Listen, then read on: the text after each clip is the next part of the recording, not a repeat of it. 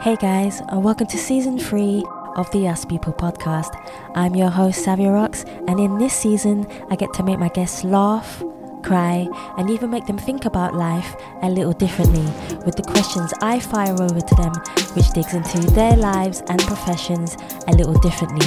We even had a chance to change up the intro, giving you a fresh, new sound. I look forward to sharing season 3 of the Us People podcast with you.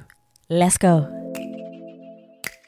Hi, my name is Rees. I'm a maker of Terrariums, and you're listening to the Us People podcast with Savia Rocks.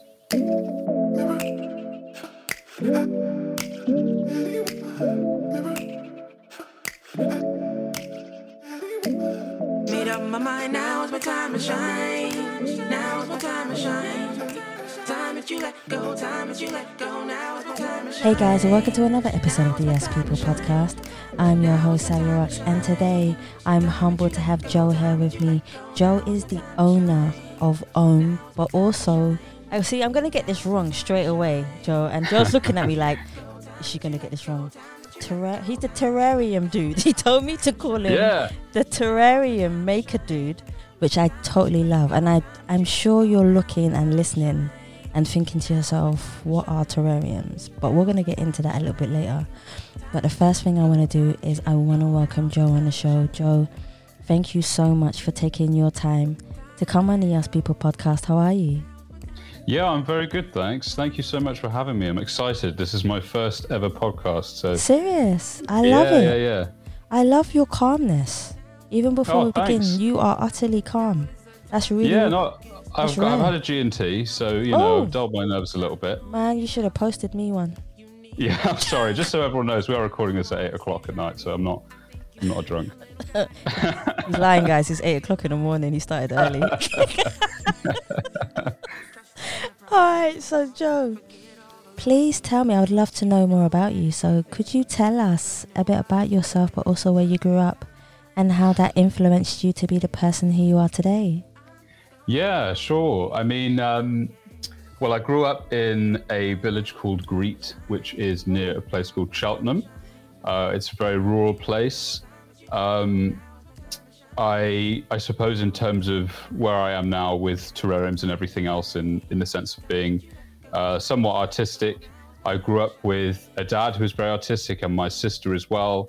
We'd spend a lot of time as kids like painting and like drawing comics, and I particularly loved doing like intricate kind of like scenes, and I used to draw little stickmen battles and big robots and basically things with a lot of intricate detail where the more you looked and you discover new things, And I did a lot of art through school, and I think it was my earliest ego trip where for a time I was very like good for my age, and I would get told that by other kids and teachers, and I was like, yeah, okay, this is my thing. This is what's going to make me feel good.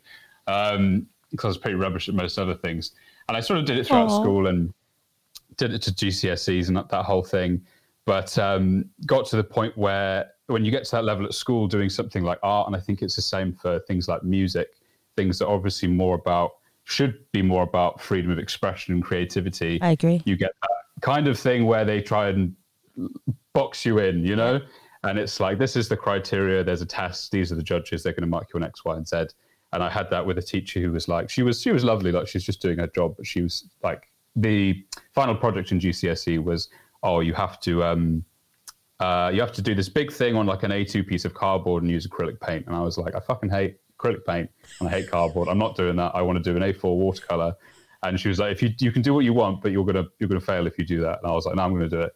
And I remember I did it, and I think purely because it was probably something different compared to what the judges were used to seeing, I got top marks. See? But even despite that, it kind of put me off art. And at that age, you become interested in certain other things, I suppose, going from 17 onwards. And I kind of lost it. And after then, whenever I try and put like paper to pen and paper to pen, pen to paper, I got really frustrated with myself because I wasn't as good as I wanted to be anymore. Like I'd lost that thing of being good relative to where I was. Like I thought everything I did was shit, and so I kind of just threw it away.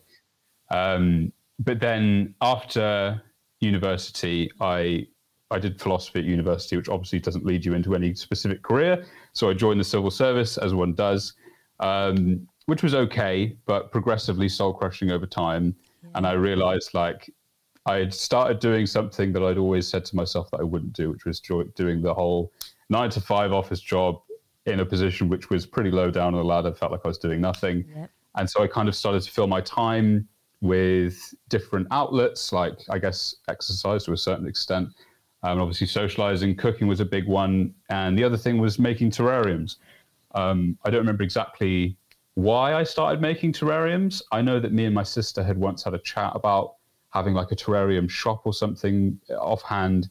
And my partner had made me a terrarium for Christmas when we first got together.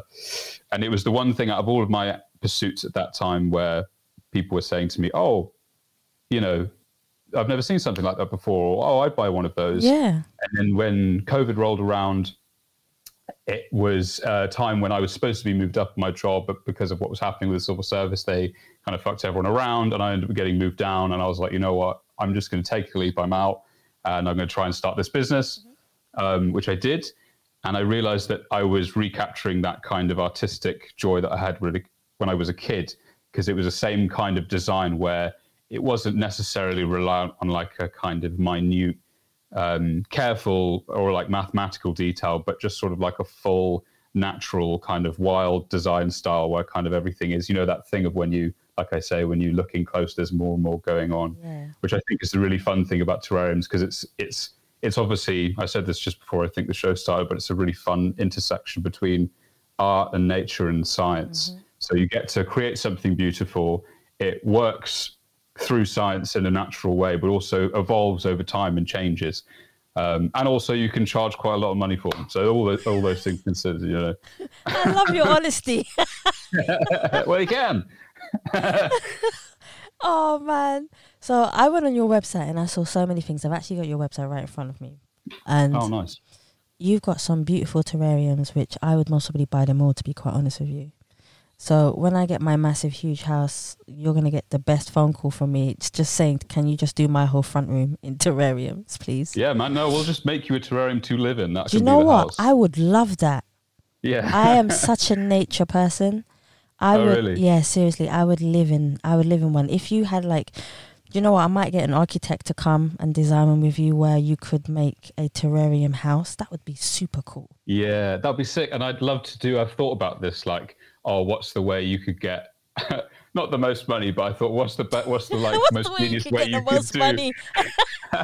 But like, if you were, because you could have like whole like walls of your house, right? And I was thinking, oh, there's probably people in California and Beverly Hills that will pay tens of thousands of pounds for something like that.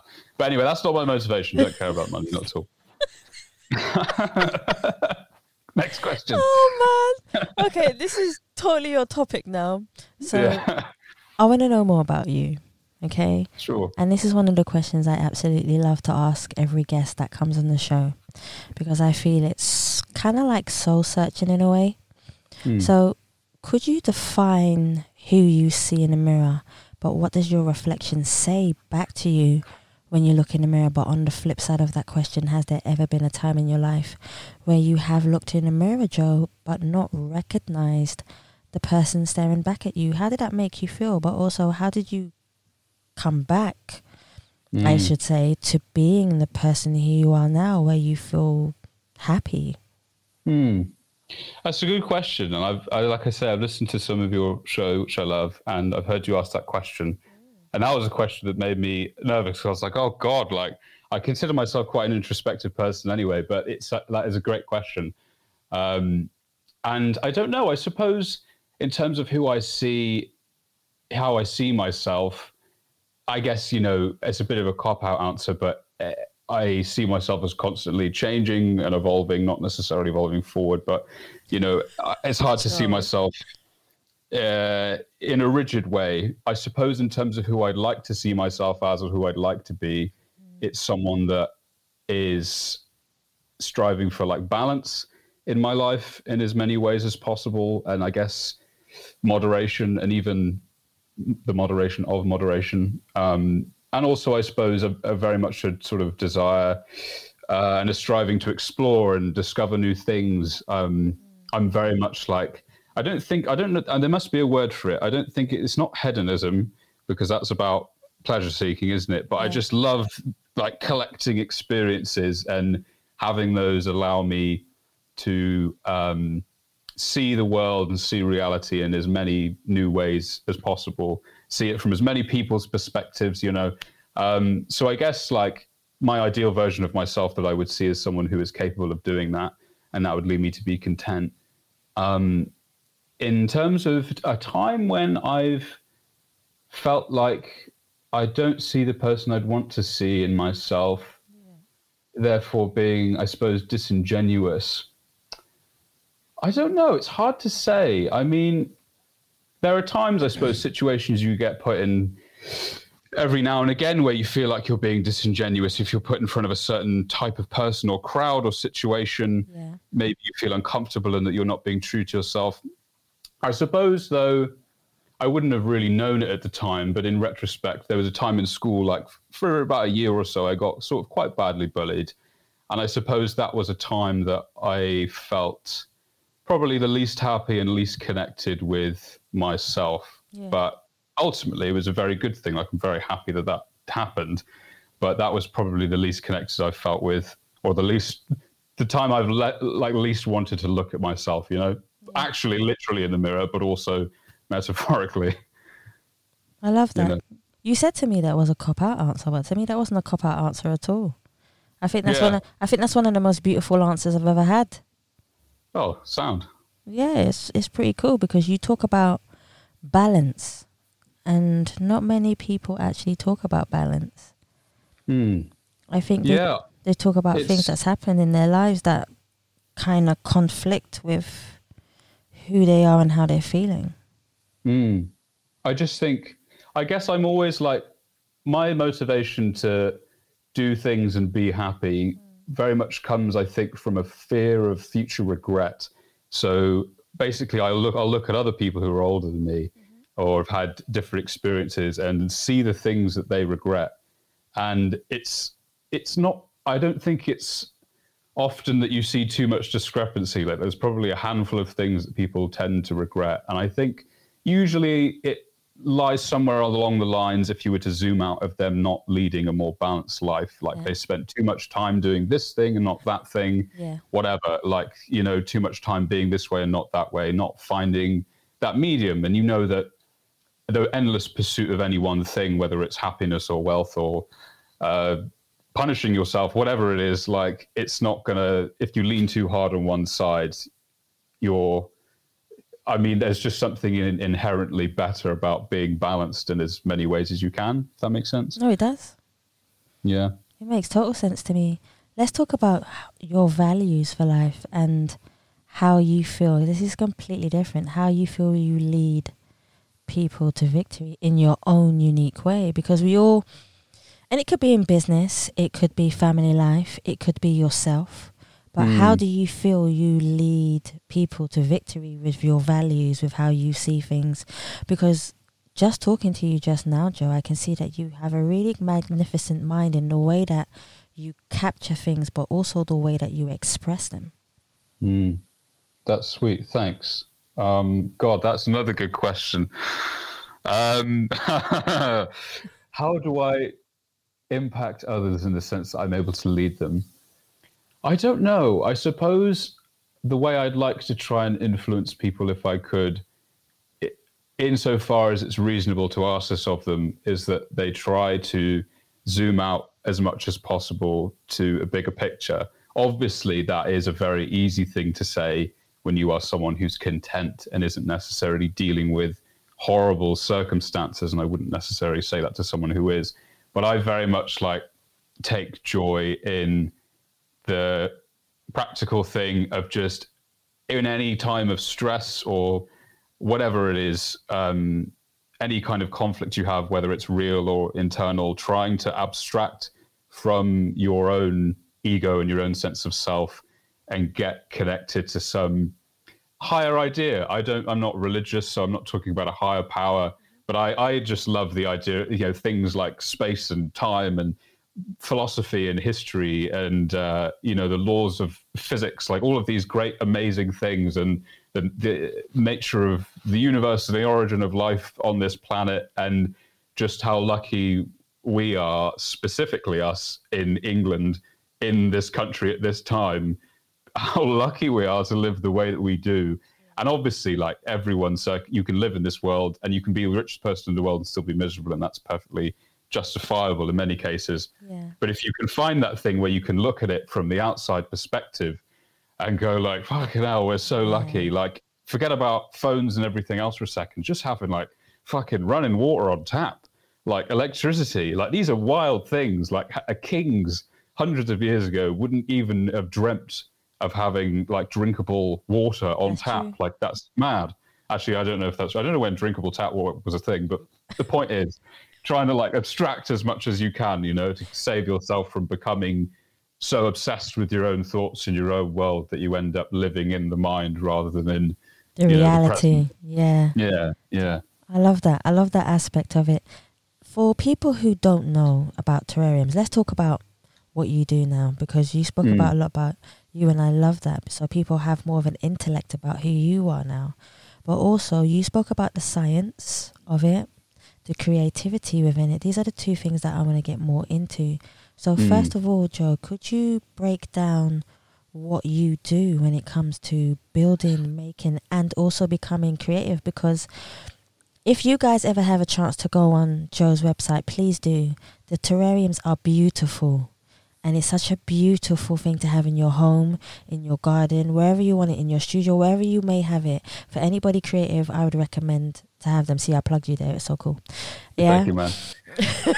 But no, honestly, from the bottom of my heart, I totally love them, because me being an earth sign as well, these are things that I just genuinely love to have. But for people who don't know what terrariums are and how you create them, could you break this down for me? Yeah, this is going to test my ability to do an elevator pitch, I guess. Well, a terrarium, in essence, is a ecosystem that has been sealed or is contained within a vessel and functions in a way that mimics the environment at large. Yeah. So it works via having a system of layers that allow for water, oxygen, CO2, and nutrients all to cycle harmoniously. This is within a sealed ecosystem, so you barely have to do anything, if anything at all. There was a famous case that kind of re-kickstarted the niche a little bit of a guy called David Latimer, who was this old guy who had a terrarium in his attic for like over 50 years. It might have even stretched to 70-something years, only watered it once. But the way you make them, in a brief way, is that you have, in this container, which is usually glass, first of all, a drainage layer. So there's something like gravel or sand that allows excess water to drain through. I then put on a filtration layer, which is activated charcoal. This allows like any toxins that may be introduced from certain things to be absorbed and kept away from the roots of the plants. You then have your substrate mix. It's usually a tropical substrate mix, because the plants that you have inside of a sealed container have to enjoy humidity, so the tropical plants.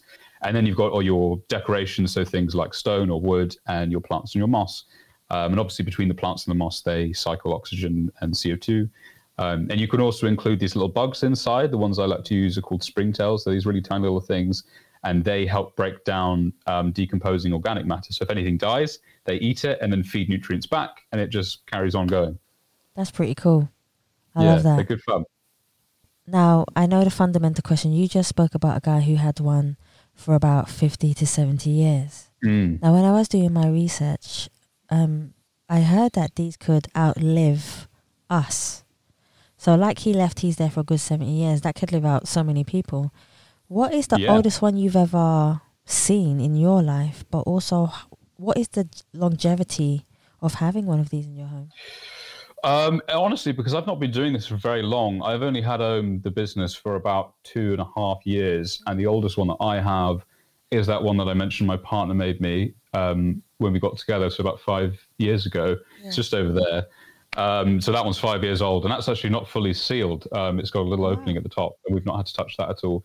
In terms of the oldest one I've seen in real life, it's probably that one. I've not been on there aren't any terrarium conventions yet, so I haven't seen any old ones other than the one on Google. but I've seen people on forums talk about ones like this was a big thing, I think, in like the 70s and 80s. Yeah. There was like a houseplant boom then, apparently, and terrariums were a part of that. And so I think there are some remnants from that time. So things that are like sort of 40, 50 years old from then as well. Oh, whoa. That's pretty cool, actually. The question... which is cool. I was thinking, actually, when I was writing down my questions for you, Joe, one question stuck in my mind, and it was such a simple one. It was about kids and schools. Oh, yeah. Yeah. So my question is so simple. It was, do you think that terrariums should be brought up in school so that kids can learn more about growing things? Yeah, definitely. And this is something I've actually thought about doing myself, like doing a tour of different schools, because I do workshops anyway. And I think it'd be a really cool thing to do, because I know obviously you've got, I think there have been schools that have done this. I know that there are kids that have done terrariums in their classes, but it's definitely not common. And I know that you in school, in like geography, you get taught about the water cycle on a PowerPoint. No one gives a shit. It's boring. Having a practical, real thing that you could see it actually happening. And it all happens quite fast. Like the water cycle happens like, it kicks in quite quickly and things start to grow quite quickly. So it wouldn't be something you'd have to sort of wait and see. Like you could have it in the classroom, and within like a couple of weeks, you could start to see changes, especially with like the inclusion of like microfauna and stuff. Yes. I would hope that it would be a really cool way to get kids to appreciate the nature of ecosystems. Because as I'm doing it, I'm learning. Like this isn't stuff that I knew. I'm not a botanist or a scientist of any kind. This is very much just like learning on the go. But it's really fun, and to learn all of the like little micro functions that everything has, and what you can do to add years of life onto something within a terrarium, But yeah, I think it would be a really good thing for kids to do in schools. Yeah, I think you should become a boss of having workshops for them, so you can be the leader of going into schools and saying, yeah, I'd love to do that. The thing is with me, like this is going back to me being obsessed with collecting experiences, is that within the business, I'm trying to do everything all at once, which is probably really terrible business advice.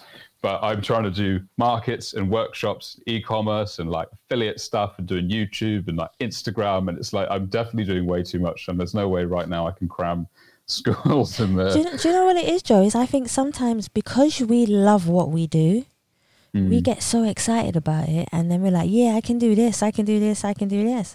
And yeah. I know in business people turn around and say maybe like, don't do everything, do a certain amount.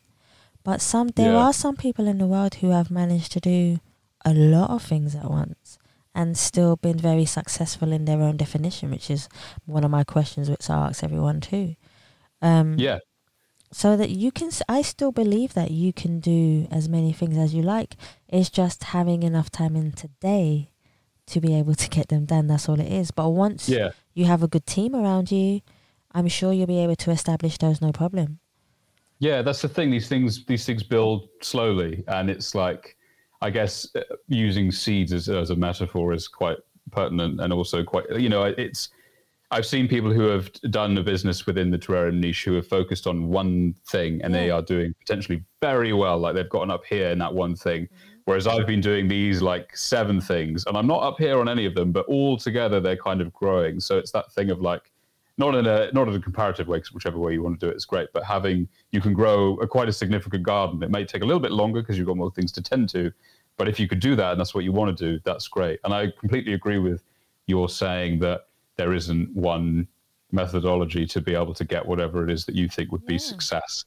Because like, fuck that. It's like about art teachers telling to me, oh, you've got to do it this way. It's like, no, well, I don't, and I won't do it this way.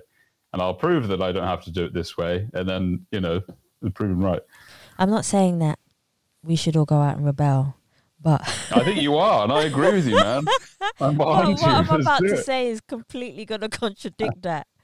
So, as you can see, that me and Joe are quite rebellious. Yeah. And it's usually the ones, this is going to sound so bad, but it sounds so good at the same time. Usually the ones that rebel end up being the ones that succeed in life. Yeah, I think that's definitely true. I think succeed in their own terms, perhaps not necessarily succeed in the conventional way, but it almost success almost demands that you rebel in some way, doesn't it? Because it's like a good example for me would be with like Instagram and social media. I've done quite well on Instagram, and that's partly because it's just a great niche. Like not very many people are doing it. It's a very aesthetically pleasing thing, so it works perfectly. But like the advice I see people give to other people on Instagram almost always is like follow trends, use trending music, like jump on. Basically, the advice boils down to copy what everyone else is doing. And I'm just like, how the fuck? Why? How is that good advice?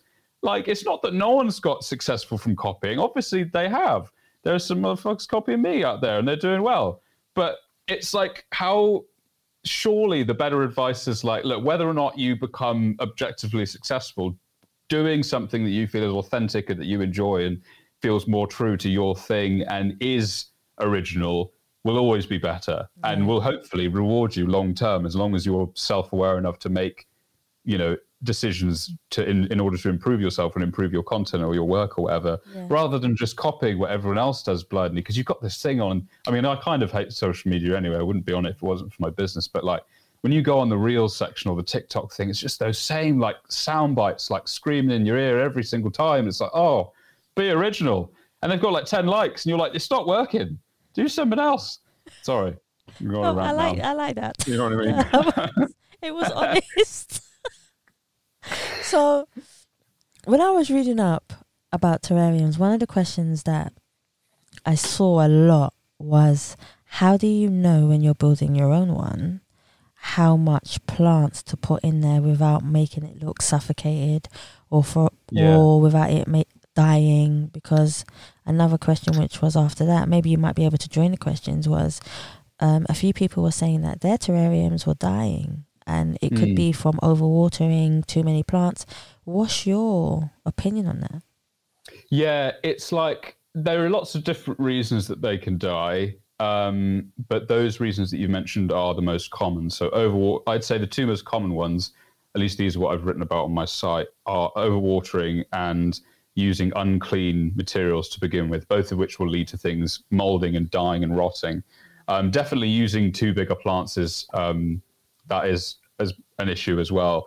But mostly because you've got an enclosed container, people don't realize how much water you've already got in the soil and in the moss and in the plants that you use. Yeah. So they'll like pour in extra water without realizing that there's already water in there, and all you need to really do is mist it. So my top advice to anyone is like, I have never seen a terrarium dry out that I haven't accidentally left the lid off. It's only like 9 times out of 10 it's because I've overwatered it, and I still do it sometimes. So just don't water it nearly as much as you think you have to. Just give it a light spray. Use distilled water or rainwater if you can. Okay. Tap water can be fine, but it contains chemicals and minerals that in a closed environment can damage stuff. What was the other thing? Oh yeah, using unclean stuff to begin with. So if you just like picked up some random glass, like if you're using an old pesto jar or something, which you can do, just like really, really thoroughly clean it beforehand. Make sure everything you're using is sterile, basically. Okay, that sounds cool. You talked about having a 9 to 5 and deciding that you wasn't happy in your 9 to 5. Now, this I know is great advice for people out there who has a 9 to 5. Trust me, I know. Right? Mine is more like a 8 to 6. But for anybody who wants to go out and build their own company and is afraid to take that leap, what would your advice be to them to help them get out of that, constant soul destroying cycle? Yeah, it's hard. I'd love to know that I could give good advice about something like that, because I've done it once. So I know that I've only done it once, and so it may just be that the fates aligned. It was like during the pandemic. I'm of a certain age. I don't have people who are dependent on me. Yeah. So I know that this advice wouldn't apply to everyone. Like if you've got a kid or a kid on the way, or I don't know, X, Y, and Z, things in your life could be different. The way I decided to do it was very much just a fuck it kind of thing. Like I'm just going to try, knowing that I had certain safety nets. Knowing that I could fall back and get another job if I needed to. So I think the first thing is like, okay, do I have safety nets? Is there anyone who depends on me? Do they have safety? Do we have fail safes here? Contingency plans? Like if this goes to shit, do I have a backup? If you do, And if you don't find them, find out how to set those safety nets up. If you do have the safety nets, find out when would be the best time to jump. It's probably going to be as soon as possible. I would say it's very easy, I think, to tell yourself, oh, tomorrow, or oh, next year when I've got this thing, I'll get the promotion first and I'll get this money and I'll save it and then I'll do it. Or for a lot of people, it's like, I'm ready to jump, but I don't have an idea. And I wish I knew how to advise people to find an idea. My best advice for that is to not try and find an idea, but at least what I did was just try and participate in the world as much as you can. And at some point, an idea will probably come to you. And it doesn't have to be complicated. It doesn't have to be original.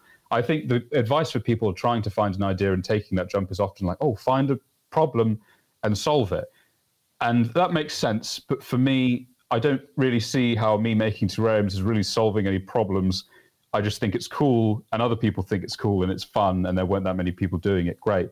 Having a chip van, I mean, I guess you could say that you're solving the problem of there not being a chip van somewhere, but I would say it's more about, like, for me, it was, just cooking and trying my hand in art or making terrariums. I can't remember. I did other stuff, but I can't remember what it was. Socializing in new ways, like joining a class, like just exercising, just trying to throw yourself into as many things in the real world, reading, whatever, watching like video essays on YouTube about like ancient Rome, like whatever, just get stuck in basically. And at some point or another, you might think, oh, you know what, I could do that. Or there's a way in which this hasn't been done. And it doesn't necessarily mean that it has to immediately become this business and this thing that you make money off of. I started to do something before terrariums that sort of worked, and it could have worked really well. I think I'd actually probably be making a lot more money, but I wasn't enjoying it, so I stopped, and then I did this other thing. So I think it's about trying as hard as you can to do that, and also to see that as play rather than work. Because for me, the first maybe year of this business, I was doing 4 hours a day. So I'm just turning my sound off on my phone, and then being like, oh, well, I'm done. I call it a day. Because it was just, I was still seeing it as work. And I was like, oh, well, if it's work, I can do what I want. I'm going to do 4 hours a day. It's fine. But obviously, as things grew, I was like, I really need to be doing 10 hours a day, 12 hours a day to be able to make this work. And then I was just thinking, oh, God, the thought of doing 10, 12 hours of work a day, that's so much worse than a 9 to 5. But then it was coming to the realization that I could see what I'm doing not as work anymore and as play and enjoying it, and the stresses and pressures of what I would consider work alleviate, and you can just enjoy it. I like that. That's really good. That is actually really good advice, Joe. Oh, I hope it helps someone. Oh, it definitely does. Tell me about a time where you overcame an obstacle, but because of the love of what you're doing, like therapeutically or anyway, it helped you get over your obstacle in life. Is there anything that you would like to share? So a time in which what I'm doing now in terms of making terrariums has helped me overcome an obstacle. Yeah, it could be the passion for what you do. It could be that you were going through something in your life, but you immersed yourself in the therapeutic part and the nature of loving what you're doing that helped you overcome it. Has there ever been a time when that's ever happened to you? I suppose that it sort of ties back. It's kind of the same answer as what I've given, in a sense, that doing this business, starting this thing, has kind of freed me from a lifestyle which I was really dreading going down. By the way, quick caveat, nothing wrong with a 9 to 5, nothing wrong with making a living in an honest and traditional way, nothing at all. My general rule is if you enjoy what you're doing, and or you don't feel like a schmuck while you're doing it, that's good. But if you're doing what you're doing, whatever it is, whether or not you're working at McDonald's or you're an investment banker, but you feel like a schmuck, that's when you need to figure out something else to do. And I felt like a schmuck because I wasn't learning. I wasn't learning anything. I was desperate in this job that I was in to do as much stuff as I could and join every program and every extra curricular activity I could try. But I was learning nothing. And the joy of doing what I do now is that I get to put my hand in so many pies. And I think the point that I realized I'd gotten far enough in terms of being secure with this business that I knew there was no threat of having to go back. At least I hope there's not. That probably is the point at which I felt like a real, I don't know what point that was, because there wasn't a one singular moment, but the point at which I felt like, relief and relaxed and like a breath of fresh air just like stayed with me. You know what I mean? So I guess that. I love that. When was the last time you felt totally at peace with yourself?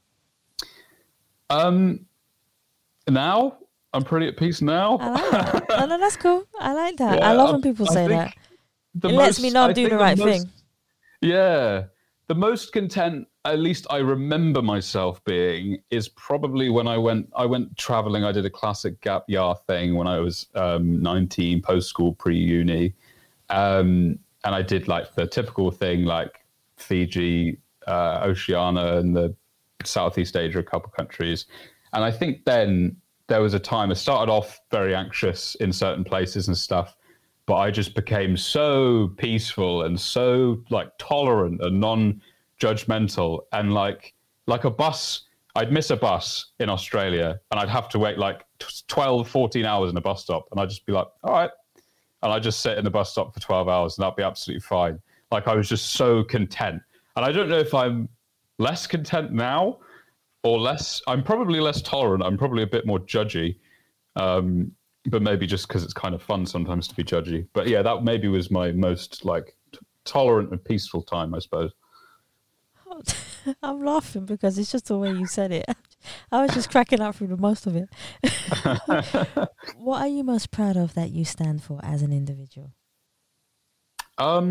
Yeah, that's a good question, isn't it? In terms of values, like again, I suppose I'd struggle to write down what my values are on like a piece of paper.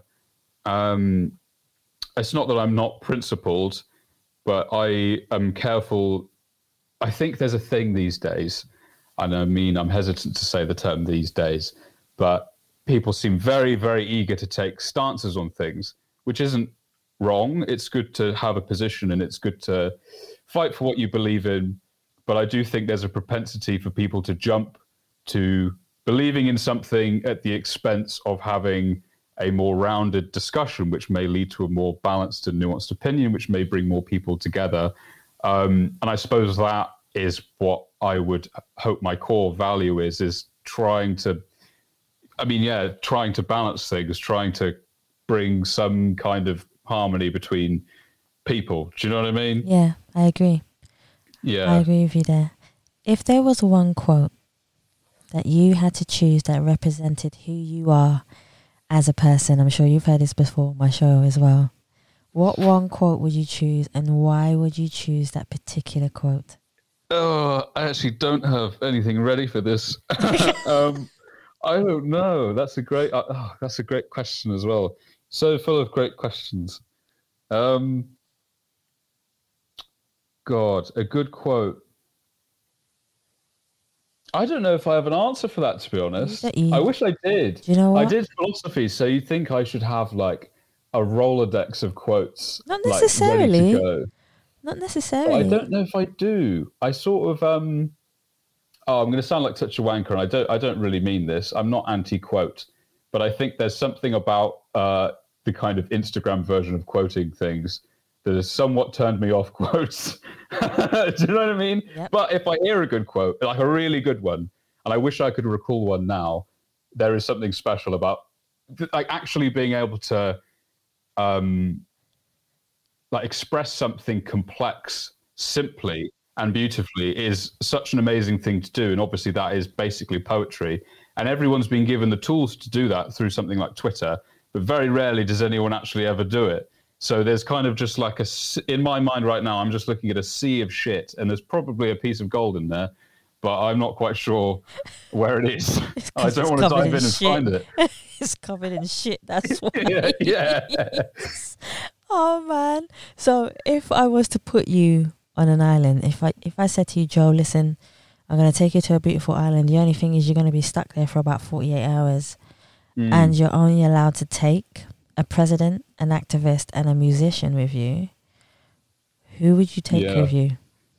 48 hours. because I heard this question once before, but I didn't hear the stipulation of 48 hours. So maybe that changes things. If it was 48 hours, I might go for pure chaos, and I'd bring on Donald Trump. Oh, Lord. Greta Thunberg and maybe Ozzy Osbourne. Do you think you'll come out alive? Yeah. Ozzy Osbourne at the peak of his drug addiction. I reckon those three together would be like, and me, would be like absolute chaos. Also in a survival setting. I mean, Greta would probably take the lead, but you'd probably end up beating Donald after like 24 hours. Shit. You'll see fireworks from that island. Yeah, it'd be crazy. I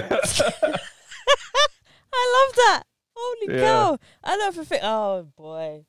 I don't think, oh, you know what? I'll get one of those, those phones. I can't remember what they're called right now, where I'm shouting from where I am to you saying I'm coming. Oh, yeah. Just prepare them because I'm coming. Yeah. You're going to have one of those from me because I wouldn't be able to get on your island if those. Yeah, I mean, it'd be a hell of a scene. I mean, what's more balanced than that? Oof. I was going to say just give them all some weed, but I couldn't really say that right now, could I? I mean, yeah, we could try that. Aussie will have it. I know Aussie will bring have it. Yeah, so we can do that. We'll see what happens. Maybe Trump would just spell him out. Maybe he'll just be like, oh man, I was wrong. I didn't win the election. You were right. Sorry, Greta, you were right. It'll be fine. I could mediate. Man. You could mediate. Yeah. Do you know what? I'll give you a dictaphone and just give you a couple batteries and just let you record that 48 hours. Yeah. This should be a TV show, man. I think so. We're onto something. If there was one song that was the soundtrack of Joe's life, what would it be and why would you choose that particular song? He's like, oh, I don't know. I don't know, Sandra. I don't know. Oh. Man, I don't know. It's a redundant statement. I love music. I love all kinds of music. I love diving into new things. I keep coming back to this. I'm so sorry because I feel like I'm copping out of so many of your questions. But I suppose I struggle with music, right? Personally. Mm-hmm. I'm just, you're giving me questions. I'm just talking about something else, but whatever. With music, I'm one of those people that really, if it was like musicality versus lyrics, I'm all about the music. Okay. Like I love lyrics, like vocals in terms of them being an instrument, and sometimes the semantics of a lyrics I can really enjoy. But I feel like I barely ever pay any attention to what anyone's saying in the lyrics because like I rarely understand it. It's like poetry. I have no idea what the fuck's going on, so I don't read poetry. But I love the sound and the instrumentality of music. I don't know if I could possibly capture a song really that I feel like represented my life because I don't really know what my life is or how it could be represented musically. I just don't know. That's a good way of actually looking at it. What's your song? Do you have one? I am a big jazz lover. Yeah. But I'm a bit like you and this is going to sound really bad, I don't like lyrics in jazz music. Yeah, I would agree. So do you listen to like Alchemist and Yusef Days and all those guys? Yeah. But the funny thing is, and not a lot of people know, that I am a professional songwriter. So it kind of contradicts what I'm trying to say to you, Joe. Because at the same time, it doesn't matter how many awards you've won for your writing. You always find the stillness in listening to just music with no words. And I think that's what happens with me. I listen to the stillness of just music and tone and levels, and my ears are just like the peak of listening to that. And obviously playing the piano for me and writing lyrics and not writing lyrics. I've never been a person to want to write for myself. I've always been an ambient person to write for other people. So basically, I see their lives, I tell their stories for them. And that's a beautiful thing. But for me, personally, jazz is a huge part. So I'm pretty much like you in a way where I don't have a set song, but because I find these questions hard myself. Don't think for a second that I haven't had to answer them myself. Yeah. But it would be a beautiful composition of jazz music combined with classical music, which a lot of people think I don't actually listen to, but I do love classical music too because of I love the that. emotion. That's such a good answer. That's also now my answer. Okay. There is a song, now that you've said it, by Ezra Collective, or There you two go. songs together that I really like, and I can't remember. I think one of them's called The Philosopher, which obviously I suppose matches up somewhat, and then there's another. There's two songs that link off from each other. I can't remember what it is, but it's a really beautiful pair of songs together. And I suppose if I'd like a song or a pair of songs to represent me, it might be those two. Good things come in a pair. Yeah. I was thinking of something else there. What is the best advice you have ever received from somebody that has helped you in your life? I can give a real answer to this question. I've never received any advice. No. Well, my brother gave me advice that I think my dad gave to him, which was do the right thing. Fair enough. And it was just that. It was just like, look, whatever it is, just do the right thing. And obviously it's tricky because what is the right thing That's in true. any one situation? One person's right thing, maybe the other person's wrong thing. But fundamentally, choosing what you believe is right. Now that I'm saying that, I'm thinking about what a lot of people's idea of being right is, and it's very wrong. But to me, what it meant was do right by other people, be kind, do what you know is as morally just as possible and as forgiving and as tolerant as possible in any given situation. If you're presented with a situation where you can help people, do the right thing. This is a really random one and it came to the top of my mind. How do you think the world would be if there were no rules or laws in the world? Just because of what you just said. What, like there's no legislation, there's no courts? No, there's no legislation, there's no courts, there's no judges, there's no police. Yeah. How do you think the world would be? I mean, the world wouldn't be what it would. Is it that in this scenario, is it that everything gets switched off from now, or that it never developed? Do both. Okay, if it's switched off from now, holy shit, it would be fucking chaos. Everyone would be dying. Everyone would be getting killed. Like, we'd be fleeing the cities. I would be trekking back to my parents' house, raiding the nearest farmer, getting a gun, setting up fortifications. Like, it would be mad. There's no way that's going well. There's too many people alive for that to go well. Like, I would think it would be absolute chaos. But also, I don't think it could happen. Like, it's human nature to try and instill a hierarchy. So in the vacuum of it, unless there'd been some supernatural power put on people which removed that part of their brain, people would be trying to strike up rules all over the place, So I guess it would become a power struggle. But I suppose if we live with less rules, I don't know. It's hard to say, isn't it? To what extent the rules that we live under are beneficial, and when they get put over the line, it makes it detrimental. I suppose I can think of examples in which more rules have been definitely a bad thing, and I could argue something more libertarian. So like the war on drugs in America, for example, that has devastated not only South America, but the world.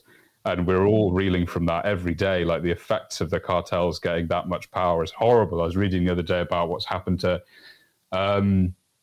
the South Pacific islands like Fiji, and I went to Fiji and it was so amazing, and to hear what's happening to that country is very sad.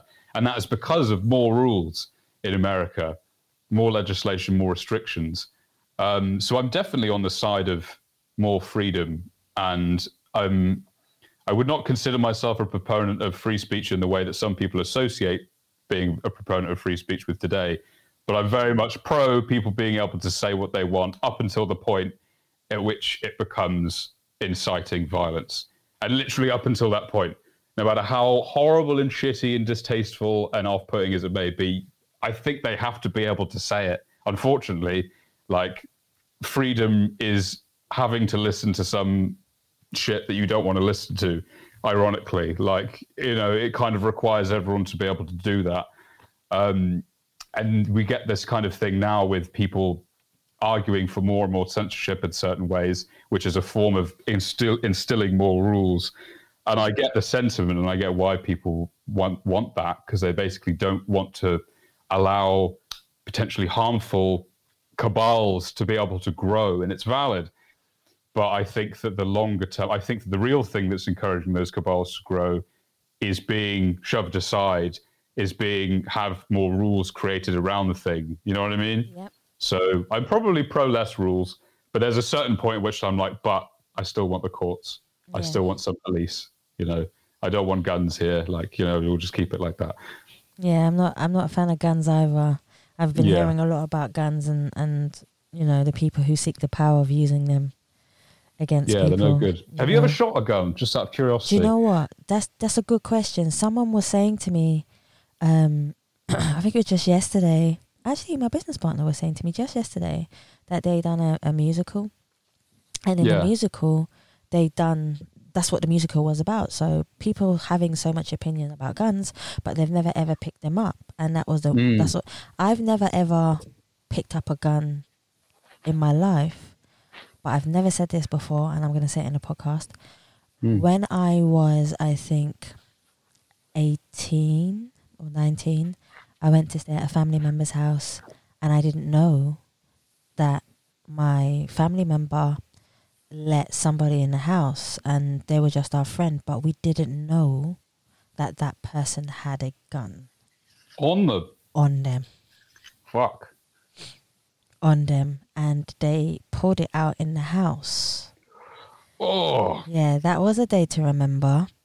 That's fucking scary, man. Yeah, it was. And being that age and seeing that, obviously your mindset can be a lot different, but I'm so humbled that I grew up fast within my mind to be peaceful and to be, not that you should be ready for something like that, Joe, but you were ready for something like that. Thank God the person did not use it.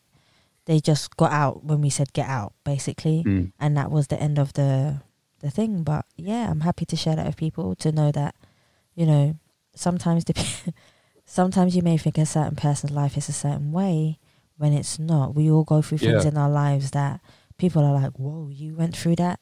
Yeah, we all go through stuff. And it's good to share those stories, just like you have in your way, or sharing who you are, how you do things, your life being so magically intelligent as you are, Joe, to say, this is how I feel, this is what I do think. So that's one of the things that I don't want, to be honest with you, Joe, I don't want to hold a gun.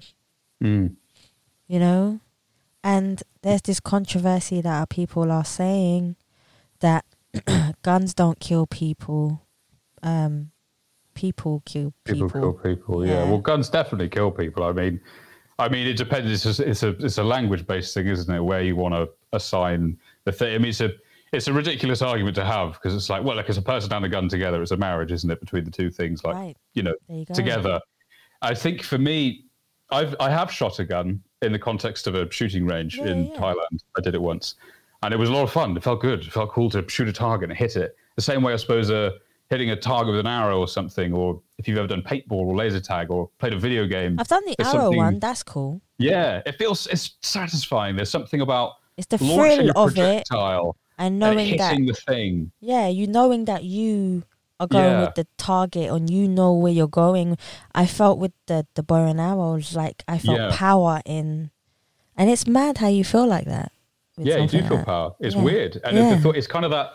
I had that thing where, when you stand on the top of like a cliff and you're like, I could just jump off right now. I had this gun in my hand at the range, and I was like, I could literally turn around and shoot this guy in the head. Obviously, I had no intention of doing so, but I was like, fucking hell, man. This is a wild amount of power. Like, this shouldn't be... I'm so like grateful that we don't have this thing in England where there are already so many guns that trying to get rid of them is moot, like in America. Like, I'm like, well, good luck trying to get rid of those guns. Like, there's more guns than people. Like, you're not they're not going away. It's kind of, it would be akin to the war on drugs thing now. Like, if you were to try and get rid of guns, I'm not saying don't put limits on guns in America. Obviously, I agree with putting limits on them. But if you try to actually take them away, I think the same thing would happen. Is did with drugs, because the demand is there from people who see them in a playful way or in a security way, and people who see them for means of like utilizing them for power and aggression and violence. Yeah. The demand is there and the supply is there. I'm just so grateful that we don't have that here. Like, even seeing police here with guns is like, whoa. Yeah. Like, I mean, maybe I know it's more common perhaps in London to see police with guns, but at least in Bristol, it's very rare. And the only time I ever really see it is if I occasionally see like a raid or someone at an airport with a gun. And that really like catches you off guard. That thing about fucking hell, like someone's carrying a lethal weapon in their hand. They have that much power in their hand. Yeah, yeah. And it's interesting though how that image changes contextually. Because like if, for example, right now at my window, I saw someone walking down the road with a machete in their hands, I would be very, very concerned. But I did like 3 months in Tanzania and like doing a volunteering thing. And there were kids just walking around with machetes everywhere. And you didn't like, think nothing of it? Yeah, it's just like, whatever, they got swords, you know, like it's fine. Just because I don't really know why, but I suppose that's just part of not even culture. It's just ingrained in an aspect of their lifestyle. Like there's a use for it, I suppose. So maybe there are circumstances in which that's the case for guns, but it's not quite the same thing, I suppose. We went off on a rant, Joe, I think. Yeah, I've gone on a few rants today. I've only got 2 more for you. Yeah. Sure. And the second to last one is, what would you like your legacy to be?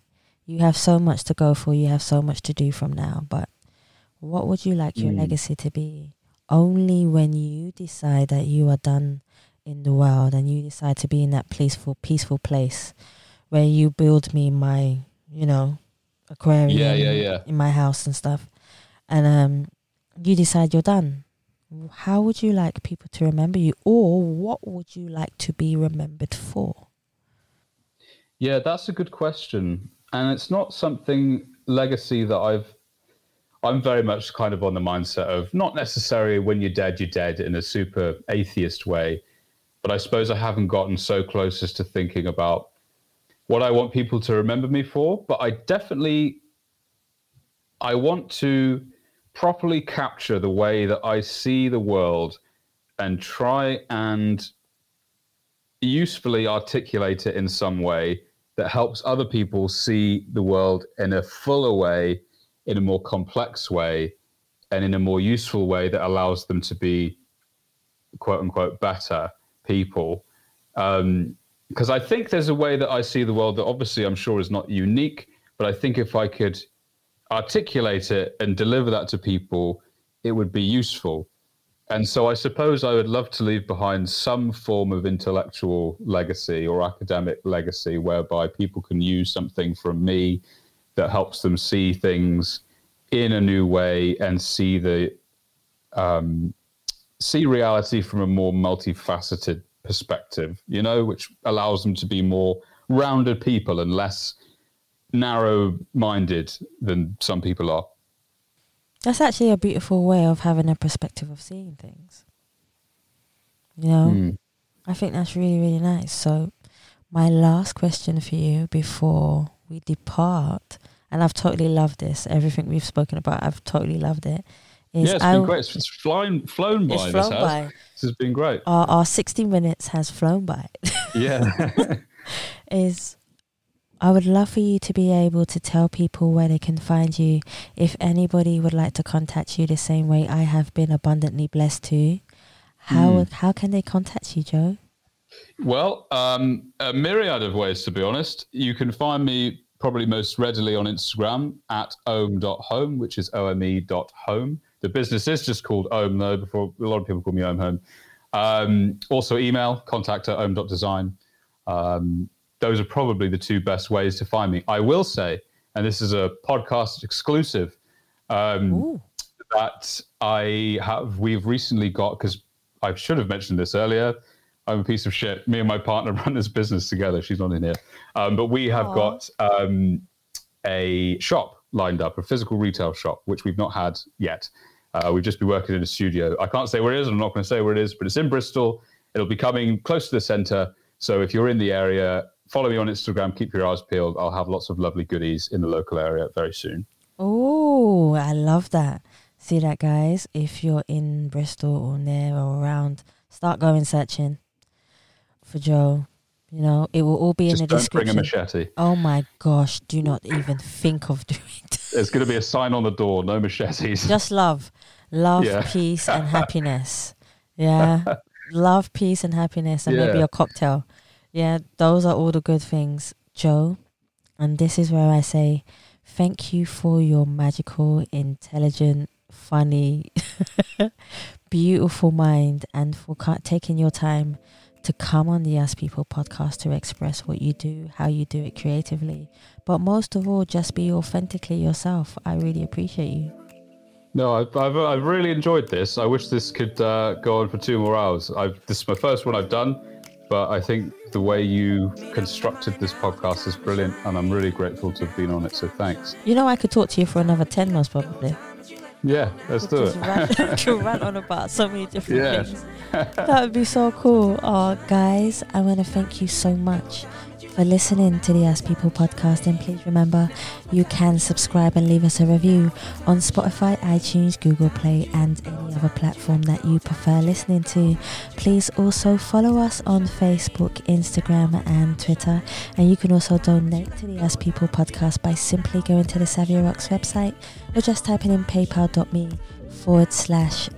People podcast. Guys, thank you so much for listening. Stay happy, stay positive, and as always, please continue to be kind to one another.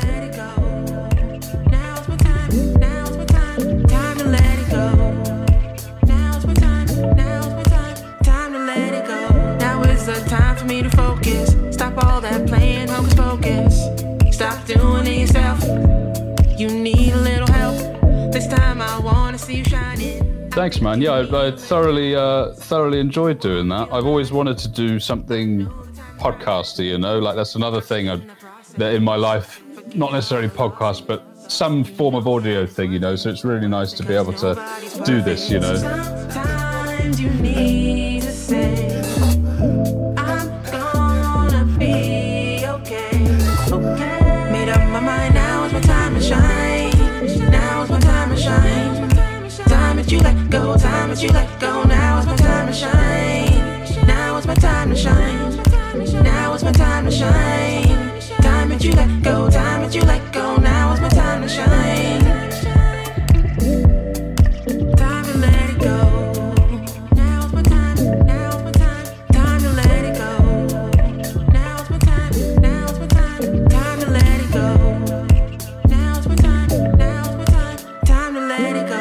You are your own worst enemy. Thinking too far, what's ahead of me? One day at a time. Just enjoy the ride. Open those eyes, see the light. Ignite that fire inside it. Let it breathe breath into life. Push all your fears to the side. Control your mind, it's all alright. Enjoy your life, the joy is mine. Commit to you, you got the tools. Everything you do